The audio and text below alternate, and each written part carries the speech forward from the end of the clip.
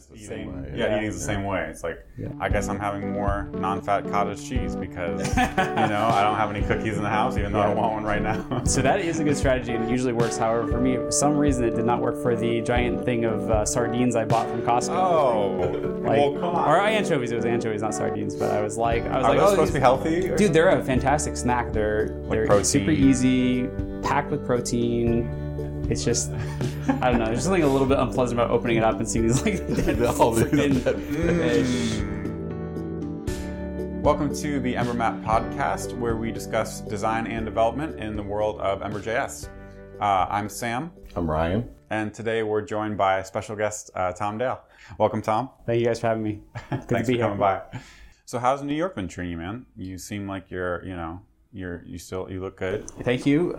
You're only 10 years older, even though you've only lived in New York for a year. No, although sometimes I feel like the air is not good for my skin. I feel like I break out more in New York. You're radiant, Tom. Thank you. Well, I did moisturize this morning. Oh, I knew I was coming on to be on TV. So I moisturized. Yeah, it's great. There's like such an energy to the city, and I don't know, man. It's cool being in New York. I get emails from like Jeremy Ashkenaz and be like, hey, so we'll go have lunch in Bryant Park, or Rich Harris works on Roll Up. So I'm like, hey, you're like a few blocks away from me. Why don't we like hang out and get a coffee? It is amazing how many people live here. I mean, and people pass through too. I think pass through. That's the thing I miss the most about Portland, is that it was a cool scene, but there were so many people that I didn't really get to see very much because they didn't have a reason to go to Portland for work.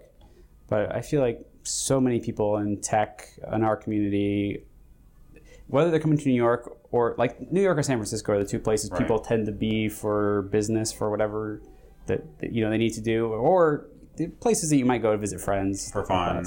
Yeah, exactly. Well, that's great.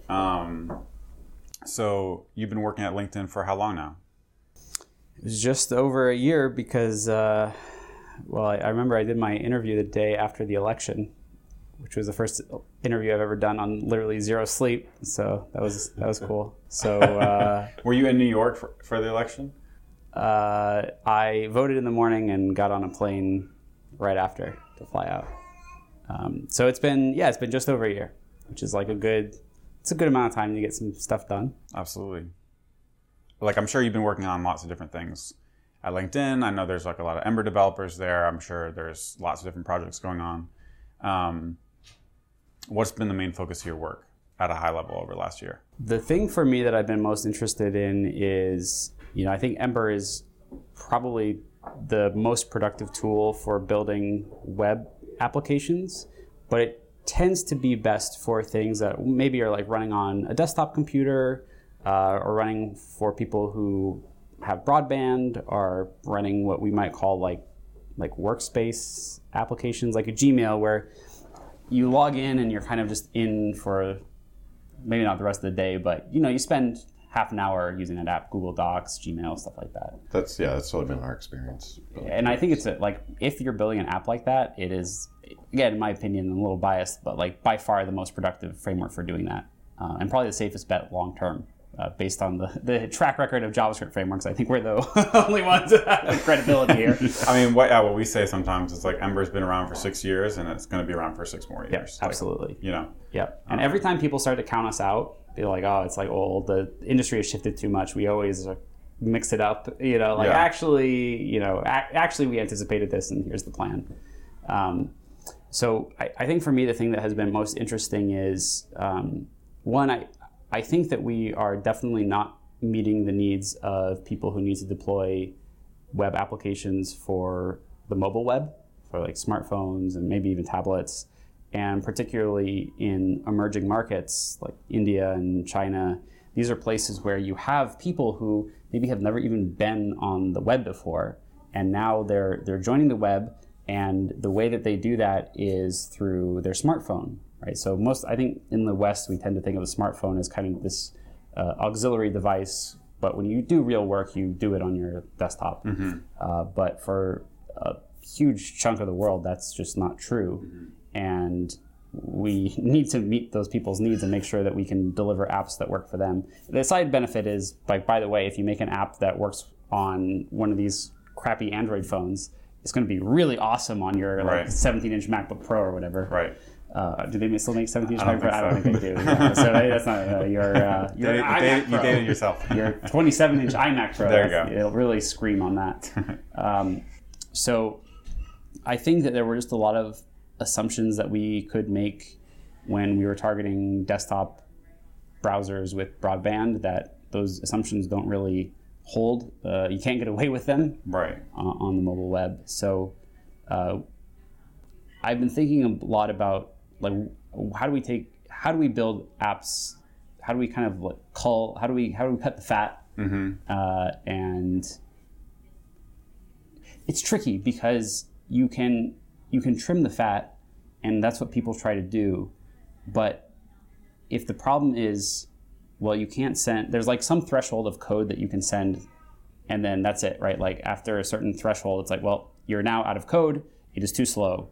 So even if you're a bright person, you know, who knows how to design things well, you kind of have a budget, and so you have this budget, and then there's not really clear guidance on like, okay, well, what happens after that? Okay, I guess we're done with the app. No more features, right? Like that's not going to fly. Yeah. I would get fired. I assume most people would get fired for being like that. No features. Yeah. And to be honest, like that's doing a disservice to your users as well, right? Because you want to be delivering features that make their life better. And I talk to a lot of people who say, you know, this obsession with load time performance and file size it's like a good conversation to have, but at the end of the day, I would rather have an app that's maybe a little bit slower, but does more. It's almost like it's almost like we've already moved through the phase of having useful software introduced into our lives, and so now we're at a point where it'd be nice if it was faster. Right. But at the beginning, it's like having Excel or not having Excel. Yeah. Give me Excel even if it's slow. Yeah, exactly. I mean, we talk about this all the time. Like, would you rather have double the revenue, but you have to double the file size of your JavaScript app? Right. And I think every owner of any company obviously, would say yes. Right. Triple the size of my JavaScript application. Even if you lose some people, but you get some big people who are high value or something like that, right? It's not. So I think the trick is, okay, so maybe you can get away with that in the US, and maybe your whole business strategy as well. Let's bet on the fact that hopefully folks will get faster devices and faster networks. Then I think that's a valid strategy, perhaps. But I think realistically, if you are a bigger company and you've kind of reached market saturation in the US and you've reached market saturation in Europe, I mean, China and India, these are very juicy markets, you know. So if you care about revenue, at some point, you're going to want to have to care about these markets, I think, if you want to continue to grow. And I think the thing that ends up being cool is there is also this massive shift happening behind the scenes, and I think people are starting to detect that something's happening, but it's not really obvious what a tidal wave of change is happening, which is that you know, I've always described the browser as being kind of like this operating system. It's like a secure operating system that lets you download and run third-party untrusted code. But if you think about what an operating system does, and you think about what a browser does, there's a lot of similarities. Exposed like APIs for accessing files, it exposes APIs for accessing hardware, like camera, memory management, all this stuff, right? Processes, web workers, and so on, networking. So all of that has kind of been coordinated with JavaScript historically, but we're moving to a world where you have primitives like WebAssembly that let you run things in a way that is much more literally like an operating system, right? Because now your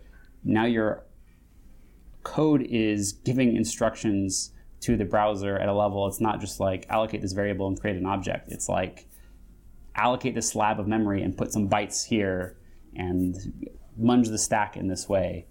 That is kind of like a game changer. And I think for the context of the discussion we're having now about mobile web, emerging markets, et cetera, I think most people think of WebAssembly as like, cool, I will be able to run like Unreal Engine, yeah. You know, like great. That's what I think about when I hear. It's like cool. Oh, there's like certain categories of things that require a high degree of computation, like cryptography, right, or like video codecs, and now I'll be able to run them at a speed that makes them realistic in the browser.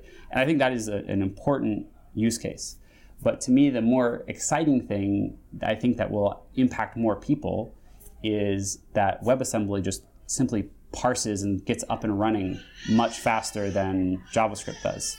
So there was that recent post by Lynn Clark from Mozilla where Firefox now has WebAssembly parsing faster than network I/O. So it will parse the WebAssembly that comes in faster than it will come in over the network, which means that it is effectively free. For all intents and purposes, there is no parse step because as soon as it comes in from the network, it's done. Before it even finishes coming in from the network? Right, so it's a streaming parser, and then as it gets a chunk of WebAssembly, it can parse it, because JavaScript is a highly contextual language. You can't actually start really parsing it until you have the whole file. Okay. But with WebAssembly, it's much easier to parse it in chunks. Wow. So kind of taking a step back, so you were kind of making the point that we've been able to push modern hardware to its limits, and we can keep eking things out of it. But if you're thinking about China and India, if you're thinking about places that don't have high performance desktop computers, you have to think about another way to get a featureful app to these people, right?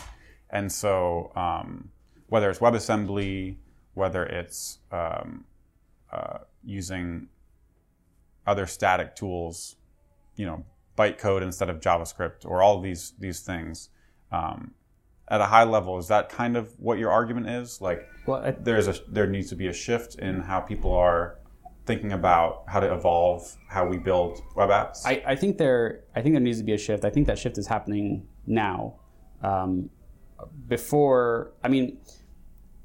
We had to kind of bootstrap the tool chain ourselves, right? It's the web, it's open, it's freewheeling, and I think most importantly, and this is, I think, it's good, but it's also a double-edged sword. With it, right? Well, I would say there's just no one controls it, so no company is incentivized to invest in it in the way, for example, that Google invests in like the Android SDK and the IDE, or the way that Apple invests in like UIKit and Xcode. There's no equivalent to that on the web, and I think that's a good thing, but it does mean that we kind of have to bootstrap this toolchain ourselves in the open source world. And you go in the wrong direction sometimes, and people realize that certain things don't work out. Yep. It takes a longer time. And there's just a bootstrapping process, right? So the stuff that we can get away with now, because we have very refined tools like Babel and TypeScript, and even I'll give a lot of credit to Webpack, because I think there's two strategies. One is you can make things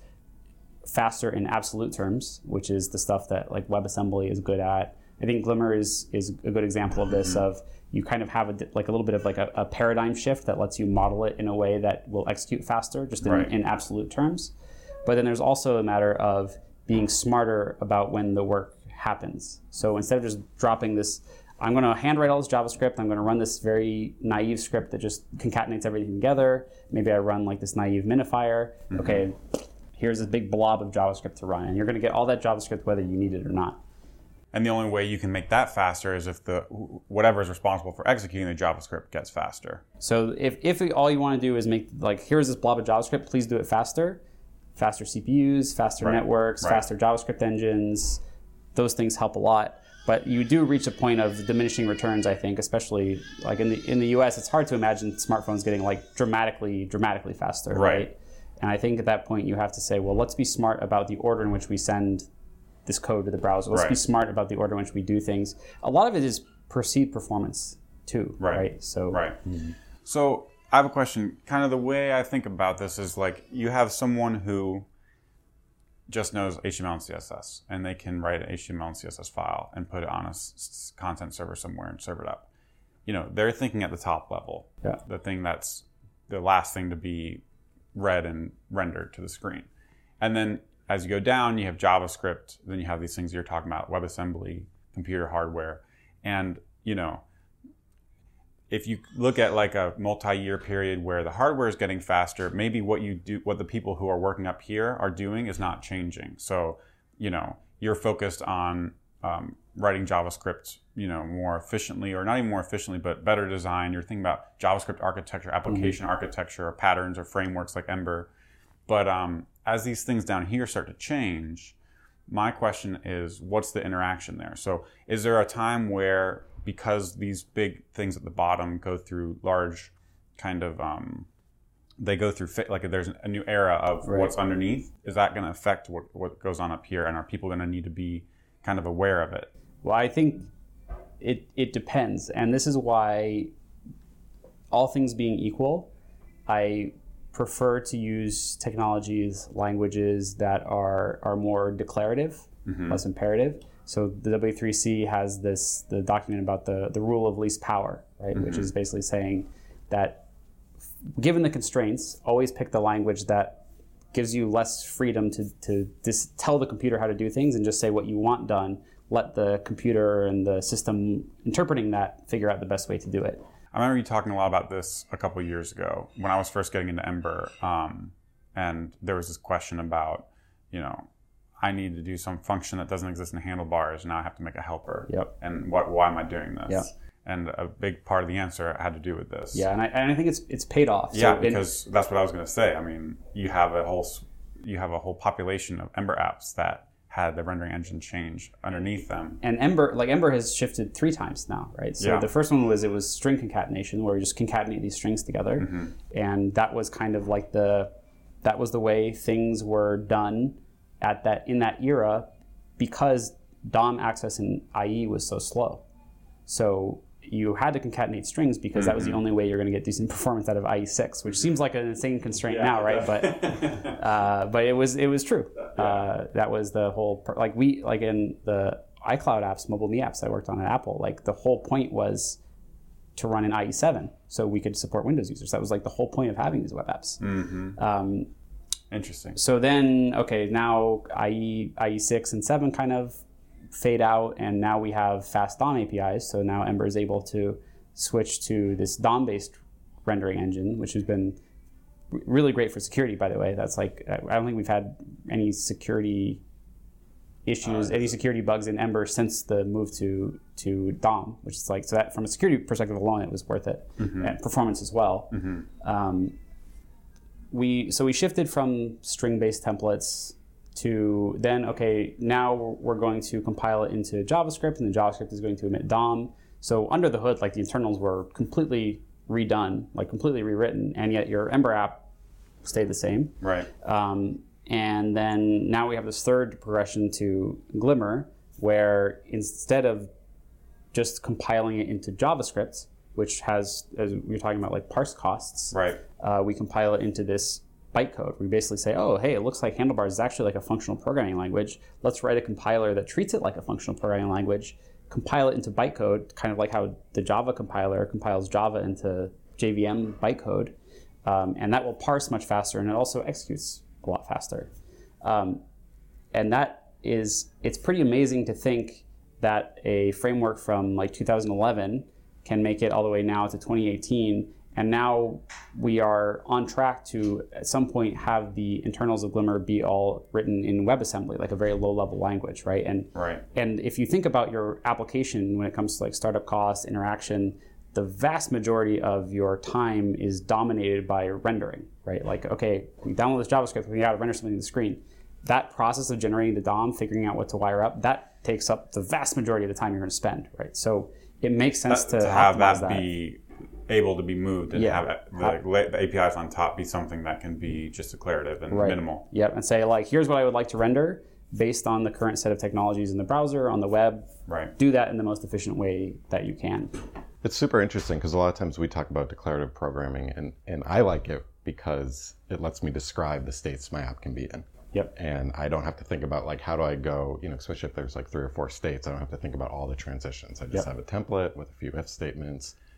But I'm not even thinking when I'm writing application code, I'm not even thinking about how you're gonna in 2 years completely change the rendering. And to be honest with you, it's a hard argument to make to people unless you've been around to experience it. Well, that was my question, and I was wondering if it was going to be a little bit of a tangent, but we're talking about how the lower level stuff affects the higher level stuff, but the benefit of being able to change underneath the hood for 7 years, I feel is not something that's talked about. That's one of Ember's biggest strengths, and it's not really something that it's talked about, but it doesn't resonate the same way as look how fast you can do this new thing with this new tool. And so one of my questions was going to be I don't know, what are your thoughts on that? I mean, it's just it's a hard just the sell, nature right? of the thing that the benefits accrue over years of work and research. You don't know what's going to change, right? If you had asked me in 2011, well, okay, I wouldn't have told you, we're going to rewrite the rendering engine twice and we're going to be using WebAssembly, because the idea of WebAssembly didn't even exist. It seems so far-fetched in 2011. So it's like, but the only thing you know as a mature engineer, the only thing that you know is that change is this constant, right? So if you can optimize for those contextual changes, you can do a little bit better of longevity. And there's principles like the rule of least power, which have proven themselves and are maybe good bets to place. Right. It's like, I can't tell you why it's going to be a good idea, but I know that if things change, it will give us power to react to them. And every application developer knows that you want to write code that's easy to refactor, right? Yep. So like not even thinking of like the framework or anything, just when I'm working on my applications, I'm thinking about that. So I think you can sell this idea of maybe. I mean, it's just, if you go back and you say, like, okay, now take your Backbone app and port it to WebAssembly. It's like not going to happen, right? And it just doesn't make any sense. Right. But it's true. But it's a hard sell. But I think it's okay, right? It's like the same reason I didn't like my mom telling me to eat my broccoli. It feels like it feels like an eat your vegetables argument. It's like, you can't tell people like, hey, you know what? This is unpleasant. You're going to need to refactor, and so you better set yourself up to be able to do it now. Yeah, I think the way to do it is stuff like this, like Ember stability without stagnation, the longevity and the stability. Those are things, the RFC process. Yep. These are things that are a cherry on top, right? So it's like the Pepsi challenge, right? You got to make sure that first sip is sweet enough to get people to stick around. Yep. Otherwise, you need, it's stupid, but you persuade people with emotional arguments or not even arguments, but conveying that emotion. I think another way to say this is that people do judge a book by its cover. Yeah. And that's just, for better or worse, that's the reality of it. And so you want to be thinking about, when someone first hears about this thing, this idea behind this thing of yours, they see it on a tweet. What does it say? What is it like? Once they click the link, what is it like? And I think that's something that Ember could learn from the frameworks that have had the luxury of being created in the last couple of years, because those have had the benefit of seeing, they have a very modern design focused on onboarding, things like that. And so it's this idea of like progressively disclosing the power of what you're using, but the first touch point is fairly simple. And I think that's one of the parts that makes it hard for someone to start with Ember today. And I think it's important to stay away from this mindset of like, they just don't get it. They're going to regret it. They don't understand. Yes. You can either poo-poo what their experience as a first time with the framework is. Because you can either wring your hands and say like, they should really know. We need to educate them. They're acting against their own economic interests, right? The equivalent of that. Right. But I think the reality is that they had an emotional reaction, validate it, understand it. And you can embrace that, right? Mm-hmm. If you believe strongly in these ideas, if you believe strongly in some of the ideas that I think underpin Ember in terms of like governance and so on, the best way to share those with the world is to build something that everyone's super excited to use and kind of just lead by example. Right. Once they're there, like once they show up, you can kind of lead by example. Right. Which is why I think performance is so critical, because there's nothing more visceral than performance. And another thing I realized is that humans are subject to many biases and logical fallacies, right? We all do it. And I think one of the most powerful is like availability bias, right? You tend to just like quickly sample what comes to mind when I think of this and what comes to mind when I think of this, and now I somehow compare these. You're not doing like a in-depth evaluation and weighting of all the factors, right? And the thing that's tricky is that because of that, people are really drawn to objective measures, because they'll say like, well, this thing's hard to measure, but this objective number is the best thing that we've got. So performance is very objective, right? You have a hard number, you can run a benchmark, it's statistically rigorous, it seems like, hey, this is a rigorous... It's also really easy, right? You can just, in a day, compare a whole bunch of different frameworks. And on the flip side, like, how do you rigorously compare or measure productivity, for example? And the thing I realized is that the reason I've got such a bee in my bonnet about performance is I realized that if you are appreciably slower, you are always going to be on defensive footing. And now somehow, if I want to convince you that the productivity of the thing I'm offering is worth a performance penalty, now somehow in your head, you have to translate the abstract, fuzzy productivity benefits that I'm selling you versus the very concrete, absolute performance numbers. And you're just going to lose. Right. Yeah, it's fuzzy, so you're going to be like, people are going to be able to convince you, like someone else might say, like, oh, there's actually not a lot of productivity. And you might be like, oh, okay, maybe there's not. And you're like, okay, this thing is 1 second slower, so how much productivity units do I need for this 1 second? Like, it's just, you put people in an impossible situation to make the right decision. Yeah, that's interesting. I might push back a little bit, and I think it also kind of depends on who your audience is. Sure. But, when I talk to friends of mine who aren't developers and they have their handful of homepage apps that they use, this is one thing I think that maybe gets lost in the web debate because what's the experience of users who aren't thinking about parse times, right? Sure. Or what's their experience? Well, I mean, obviously Rails is popular, right? So performance isn't that important. Well, I mean, Rails is a good example, right? But that is a good example. Yeah. So if I have a friend who has, you need a budget app and they love it and they open it and they do something while it opens, but they don't care, because if there was an app that was 10 times as fast, it wouldn't matter because they love what's behind the loading spinner. I think it would matter, right? Like, I think, of course, all things being equal, if you have the exact same app that loads in 1 second, one loads in 10 seconds. But that's the thing, is that... I think going back to his point, though, like you're about to start a new project, and you're comparing all these things, and you're not thinking about the guy in 2 years from now that's going to open the app and be delighted. You're thinking about the table of render times. Right, the enterprise comparison table of your available things. Yeah. I mean, performance is a feature, right? Like, there absolutely is a reality of, for example, like a project that I've been working on has build times that are like about a minute. Like, you save a file, run a build, it's like a minute. And that sucks. I mean, I get so distracted debugging stuff. Like, I forget what I was doing a minute later, and maybe that doesn't reflect well on me.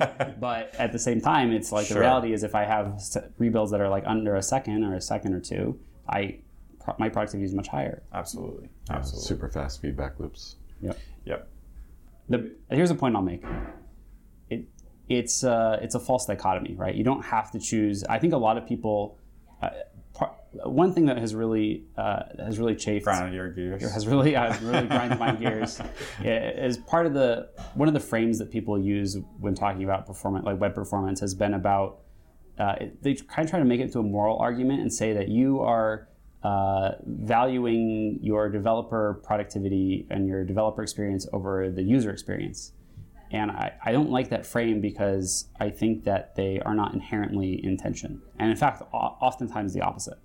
It's a ridiculous statement. Like, your users might love your app, even if it's slow. So it's saying you're valuing one over the other. It's just, But I think, like, just having, as we were discussing, I think declarative systems tend to be more productive, assuming that the abstractions are right. Right.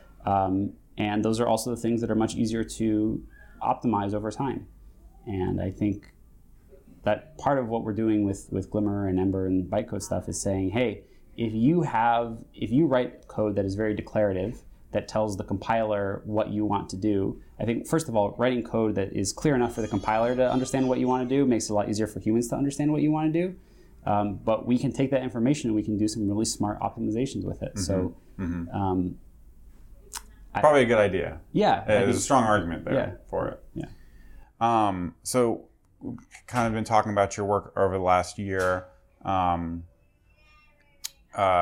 between your and Yehuda's keynote last year, the progress we saw on Glimmer, where it is today. In the last month or so, we've kind of heard Yehuda talk about what his focus is for the next year, what he thinks the Ember community should focus on.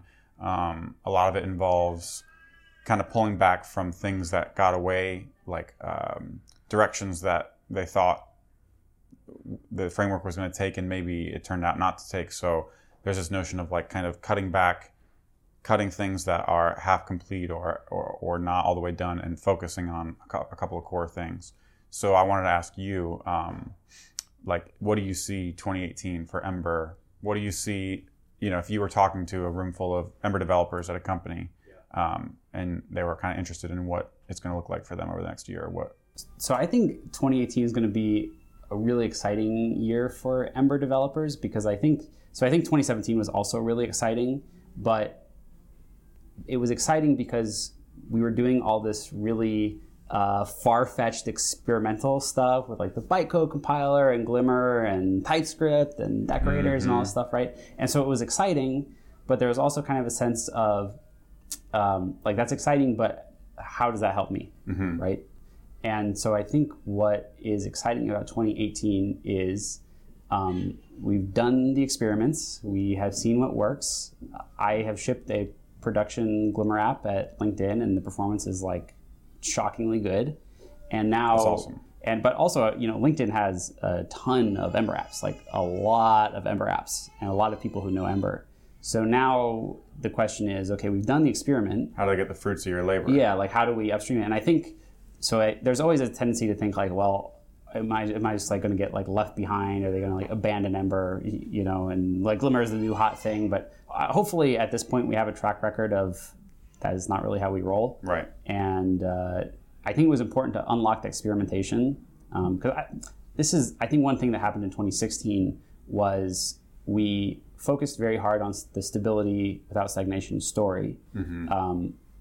But we didn't have a strong avenue for doing experimentation. And if every idea you have has to go through this like RFC process, and how you do it in a backwards compatible way, and then it ends up like it wasn't even that important or it wasn't the right thing, there's just there's like a high overhead to that, and I think that led to a feeling to innovation. Yeah. I think people felt like, well, Ember's like falling behind, there's all stuff and we need to catch up. So Glimmer was kind of like, okay, let's create a laboratory where we can do these like wild experiments, see what works. Skunkworks, yeah, there you go. Yeah, like Los Alamos, right? Exactly. And then after it's proven, let's say, okay, now we're interested in this. Let's bring this back to... Right. Because as we've been working, we've always had like it's not like, oh shit, now how do we bring this back to Ember, right? It's like, no, we've kind of been thinking as we go, what is going to be the vector to get this back. Right. So this is something that like Godfrey has been leading the charge on of upstreaming the Glimmer components back into Ember. There's been a really super exciting, a really awesome effort. So we diverged the Glimmer VM, like the API, a little bit while we were churning on working really hard on the binary bytecode compilation. And so Chris Selden, Robert Jackson, and an engineer at LinkedIn named Stephen Foote have been doing a really awesome job of upgrading Ember to use like the very latest like master Glimmer VM with all the goodies from Glimmer.js, and that is basically done. They've got the test suite passing, and they're just working through the last bugs. And so that means that like, very, very literally by EmberConf, Glimmer.js and Ember are going to be sharing the exact same rendering engine. Wow. So that represents a big merge from when they started. Yeah. And this is like unification, and it's what will allow us to drop a Glimmer component into, Ember components it's being Glimmer rendered components. in the same engine. It's the same they're code. just That's like small APIs. tweaks or configurations on top of the core rendering engine, and it's and Yehuda, I know, has kept this as a constraint during the design of the Glimmer VM has this API called Component Manager. Component Manager is just like an object that effectively, the way I would describe it is it implements the public API of the underlying component. So you could implement, for example, an API that would be you could basically re-implement React component API in Glimmer using Glimmer component. The only difference is it would have to use a handlebars template instead of having a render method. But other than that, you could have state, you could have component did mount, little receive adders. The whole thing is very low-level primitive. So I think that'll be really, really exciting, this kind of unification. And I don't know, I think we're also figuring out how do we have a good way to keep that backwards compatibility without incurring costs for the folks who don't need it. So one of the initiatives that we've talked about a lot in the past, but is now actually like in the middle of being implemented for real is Svelte, Svelte mode for Ember, which is Tree shaking. It's not tree shaking. So tree shaking is like if you don't import this module, you won't get it in your bundle, and that is something that we're also working on. But I would say tree shaking tends to work at the module level, but with Svelte, one of the big problems is deep in the Ember internals, you'll have some conditional, like if it's this old feature, do it this way, else do it this way. And that's the kind of thing that tree shaking can't really help you with. So Svelte is a way for us to annotate inside, in the internals, hey, this is implementation code for this deprecated feature. Here's a deprecated feature that almost like Ember Assert when you're shipping it to production, it just gets completely stripped out. Yes, exactly. That's super cool. So the guarantee that I see. So it's similar in that you're using static analysis to strip out unused code, but yes. Tree shaking can't do it for this part of the code base just because it's too dynamic and it's not. Well, it just doesn't know. It's not part of. Like it doesn't know. Like it's not part of tree shaking. Yeah. So it's the guarantee that we'll make to people is take your app, put it in a certain version of Ember, refactor it to make sure you get rid of all the deprecation warnings in the console. And as soon as you get rid of all the deprecation warnings, you can enable the Svelte mode, and we'll Svelte out all of the code for those deprecated features that you're not using anymore. And I think this, in combination with removing jQuery as a strict dependency, is going to. I think people are going to be a little surprised at how small Ember gets. Interesting. Yeah. And then the next step that is being actively worked on right now is to move the Ember object model to ES6 classes. And that's going to make a big, big difference, because I think once you get rid of the jQuery and some of this code for deprecated features, I think the biggest thing left is the Ember object model, because we implement our own mixin system, class, hierarchy, etc. And that didn't exist when Ember started, but now it does. I would say it exists now in large part due to Ember and Yehuda marching into TC39. Because you have to remember, before Yehuda and others led this kind of revolution, there were no practitioners on TC39. I mean, I've heard Yehuda say this years ago that this Ember object model is going to be the thing that could get classes in JavaScript. Yeah, and to be fair, it's not like we were the only framework that had a class implementation, so I don't want to take too much credit for it, but the idea of getting it upstream into standard ECMAScript was and you see this too. You see Yehuda's involvement with decorators and modules and all sorts of stuff that we felt was an important part of the programming model when you're building applications and you're not just doing like DOM scripting. Right. That's stuff that we're starting to see in the language. Right. I have a question. If we go back to the merging of Glimmer and Ember into Ember, as like application developer, what does that mean for me? Like, do I change any of the way I write my components, or? Well, we will introduce the Glimmer component API, but because you have the core rendering engine and then you have the component manager for Ember components, then you have the component manager for Glimmer components, there is a different API for Glimmer components, right? It's a dramatically modernized API. Just use ES6 classes.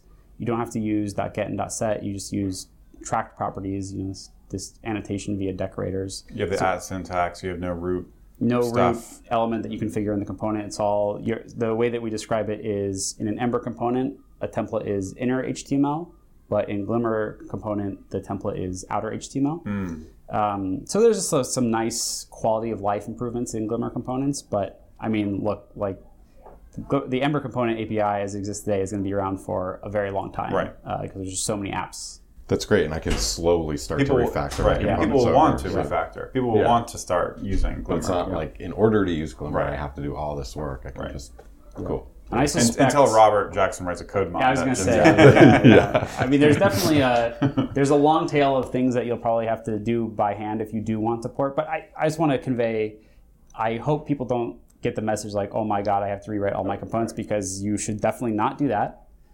There will almost assuredly be code mods for the simpler cases. Right. And then we'll keep this around for a very, very long time. It's so great that you get to experiment with it in an existing app. You could just create a new component and just make it a Glimmer component and play around with it. Yep. Is there a case where like a Glimmer component would be a better use case than an Ember component, like inside an Ember app, or vice versa, where you should lean towards an Ember component? I mean, I would say for new components, you should lean towards Glimmer components. And the reason for that is there are semantics that we have put in place. There's design decisions around the Glimmer component API that were done for performance reasons. So there are a lot of lifecycle hooks in an Ember component that we have to invoke for compatibility that in practice no one really uses. And in Glimmer, we just don't invoke them at all. And I mean, Glimmer components generally, so for example, if you don't have a backing component class, if you have a component that is just a template, we will super optimize that in Glimmer. So we don't create a backing class for you, and we... Whereas an Ember component in memory class is created. Yeah, we always create this class, And I think eventually what we'll be able to do is if you invoke a template, depending on how big it is and how many times you invoke it, just like in JavaScript VMs can inline functions, we will be able to inline a template so it would get compiled straight in and you wouldn't even have the cost of like invoking a component. It would just be splatted, inlined right into where you're invoking it. Interesting. That's we were talking about this in the podcast last week. Miguel Cambra has been doing some work with build time, what he's calling build time components, which is an AST transform, because he helped rewrite Ember Font Awesome to basically be completely compile time. And so you incur no runtime cost and you ship no JavaScript. So that sounds like, is that kind of what you're saying? Yeah, it's a kind of, I think a similar If you had a idea, Glimmer component that was just a template, you wouldn't need any of the in-memory representation of it. Right. Yeah. That's awesome. Just compile it in. That's amazing. And this is the advantage of having it's like a proper compiler. Yeah. I was just thinking, like, JavaScript is compiled language. Like, just feels like such a compiled language these days. Right. So, and that kind of ties into what you've been talking about over the last 6 months in some of your conference talks, blog posts, where you're talking about how frameworks are they're looking more and more like compilers than they are APIs for interacting with like JavaScript objects, right? And we were talking about this last week on the podcast. I was playing around with writing an ESLint plugin and a Babel plugin, which both do AST transforms. Super interesting stuff. Like I don't have a lot of experience with that, and it seems like, again, based on your arguments and like where you see the frameworks going, like this is an important thing. This is going to be an important thing to kind of know and understand as someone who's building applications in this space. So I wanted to ask, like, what do you think is important to know if someone listening wanted to dive more into this? What are some of the most important aspects of compilers and static analysis that are good to learn about? And then also, how could they contribute or, learn more? Well, it's definitely, it's been a learning curve for me because, didn't get a CS degree, never took a compilers or operating systems class or whatever in school. So for me, it's kind of been like getting thrown into the deep end a little bit, but best way to learn sometimes. Yeah, absolutely. And the cool thing is, like, there are so many great resources now. Like on the internet, there's so many tools and guides and books that will show you the way, But I think so. The way that it's probably easiest and most helpful to get started is, like you were saying, with a tool like Babel or TSLint that operates in terms of an AST or an abstract syntax tree. So a compiler, of course, has multiple phases. So, for example, in the Glimmer compiler, we take a template, and the template goes into a parser. The parser generates the AST. The AST, this tree, is just basically like a machine representation of the source code that you typed, right? So it resembles the source code you typed, but it's in this object graph instead of a string. A string. So if you had ds.hasmany in one line versus ds.hasmany on the next line, the string representation, those would be hard to differentiate, but once they're pulled into an abstract syntax tree, you can just say this is hasmany is an invocation off of a ds object, and you just know that. So I think that part is very useful because, one, there's a lot of great tooling around it. So you have Babel is one of the more popular parsers for JavaScript.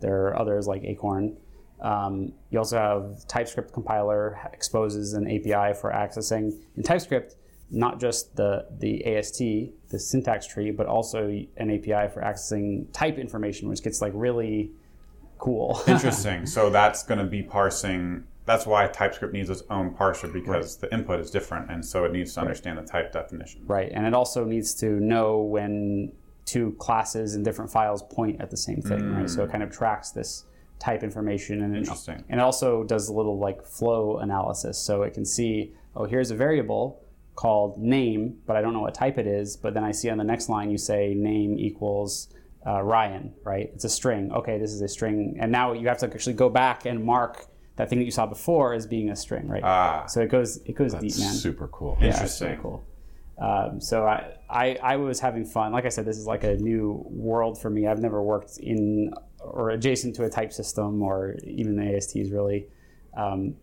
So over the weekend, I was hacking on TypeDoc, which is this open source project for generating API documentation for TypeScript projects.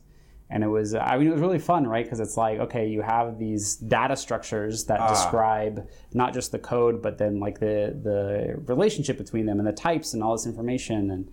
And then, okay, well, how do we try to generate like really high quality, readable documentation for a human? And it turns out, by the way, that having type information is super freaking useful.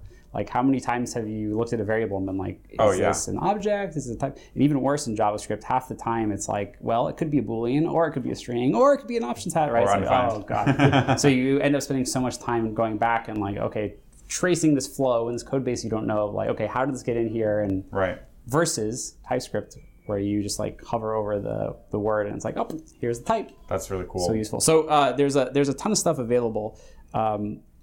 And I'm sure... it sounds like maybe the best way is to just, find something that's motivating to you and then just dive in, because... I feel like code mods are a highly motivating example. Yep.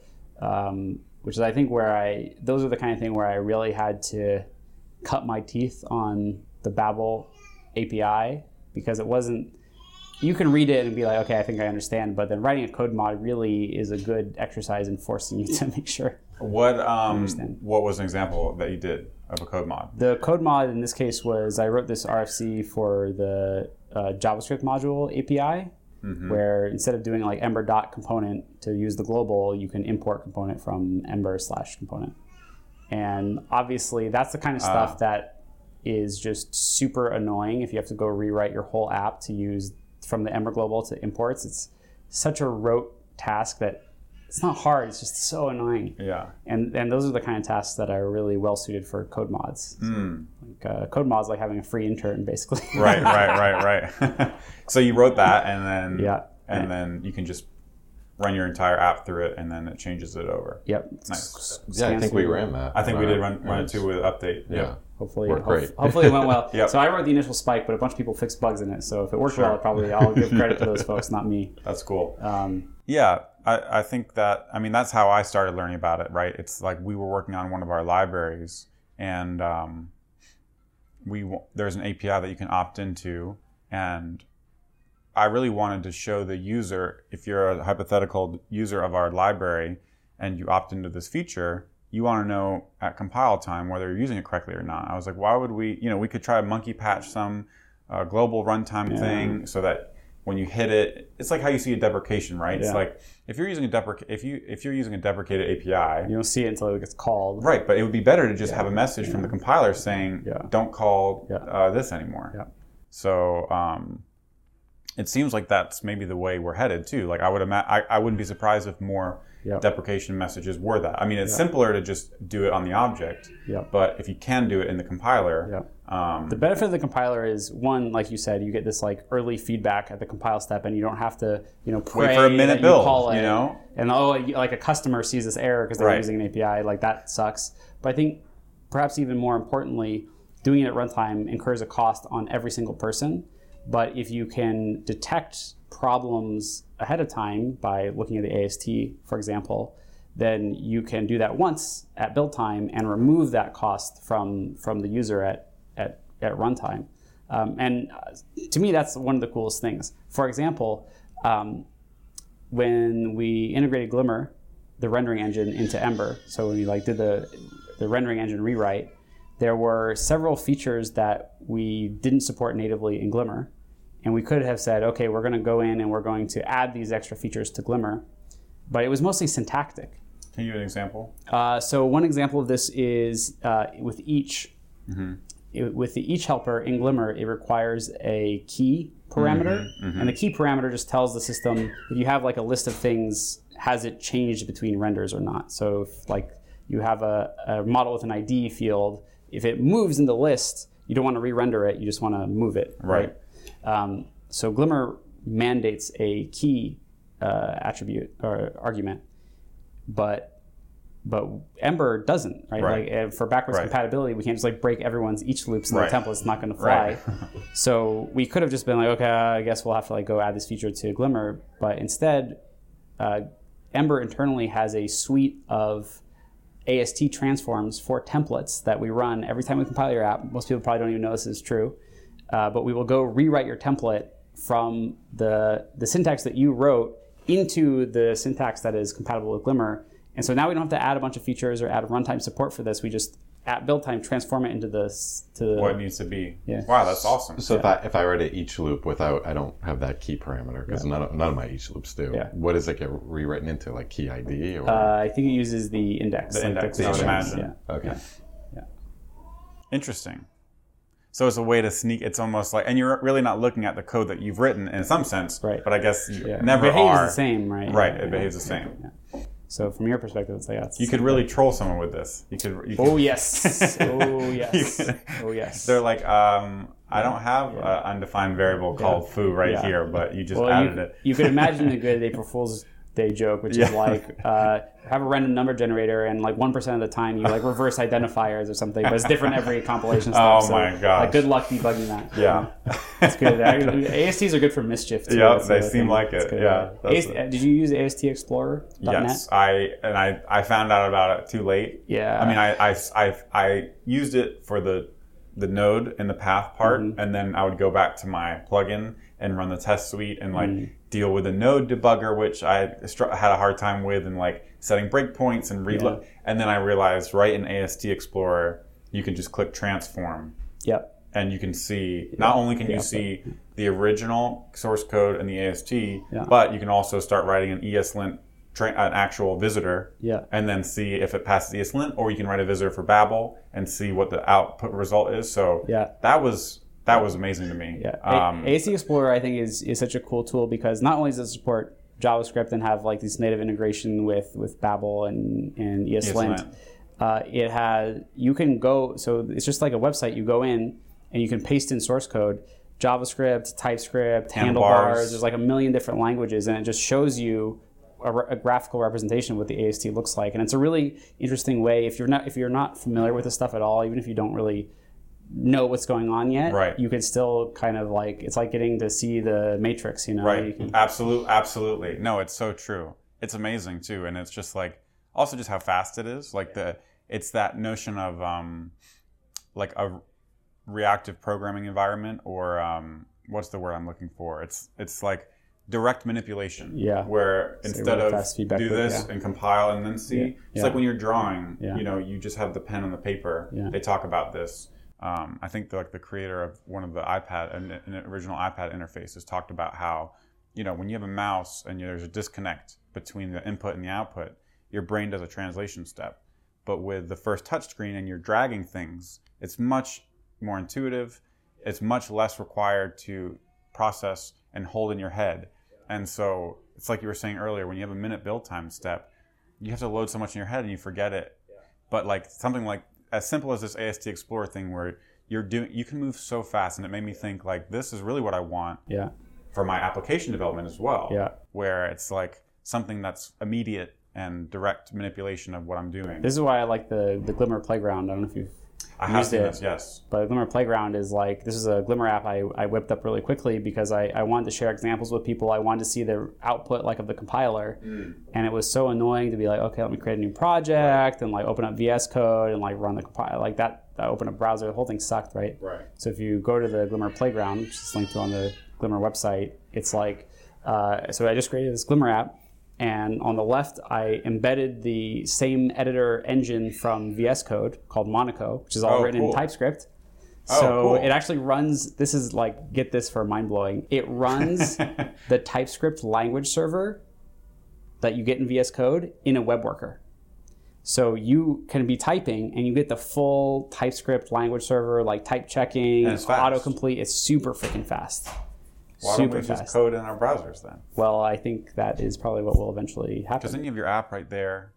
Think about developing a component, like a UI component. There's several of these now. There's like, what's the company? There's like, what do they call it, Sourcegraph or something? For React, the storybook. No. It's like a GitHub browser that uses the VS Code interface. Oh, really? So you can like just play with your code. You can get type information. It's pretty awesome, yeah. Just like point at a GitHub repo and you have VS Code in the browser browsing this repo. Because how many times, this is true for me, I'll be like poking around a TypeScript code base. And you want to just pull it into your editor. That means you have to clone it. And right. Oh, that's cool. Yeah. It's pretty neat. Awesome. Why don't we wrap that up then? That was a super interesting conversation. Thanks for coming by today. I know folks are going to love everything we talked about. It was interesting for us also. Well, it wasn't too rambling. No, that's exactly what we were looking for. So, thanks, Tom, for coming. And folks can see you at EmberConf in a few weeks. I mean, we'll be there. You'll be there too. See me at EmberConf, hopefully. Yep. Hopefully I'm at EmberConf. That'll be good. It'll be good for the community. Yeah, it'll be good. Good show. Something's really gone wrong if I'm not there. All right. Well, thanks for joining us today on the EmberMap podcast, and we'll see you next time. Sounds good. Thanks, guys. Bye.